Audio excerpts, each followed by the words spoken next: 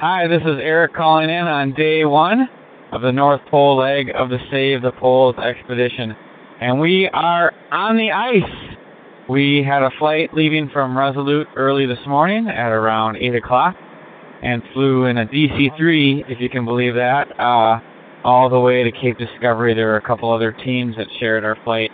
We landed kind of back far in an inlet, and so had to do a considerable amount of skiing just to get kind of past that northernmost point of Cape Discovery. It was a tough day today. It's definitely a more difficult journey than skiing in Antarctica, and temperatures, for one, are a lot colder. Today we had just a straight temperature of at least minus 40. Darcy's thermometer kind of bottomed out at minus 35, and we know it's colder than that. We were treated to some amazing sights, Ellesmere Island and the hills behind us.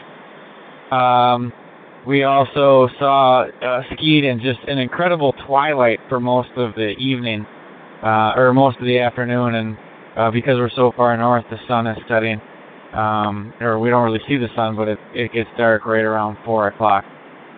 So I'm going to cut this short right now because we're just trying to conserve battery power. But we will hopefully talk more soon. AJ and Darcy will be updating regularly as well. Remember, it's cool to be cold.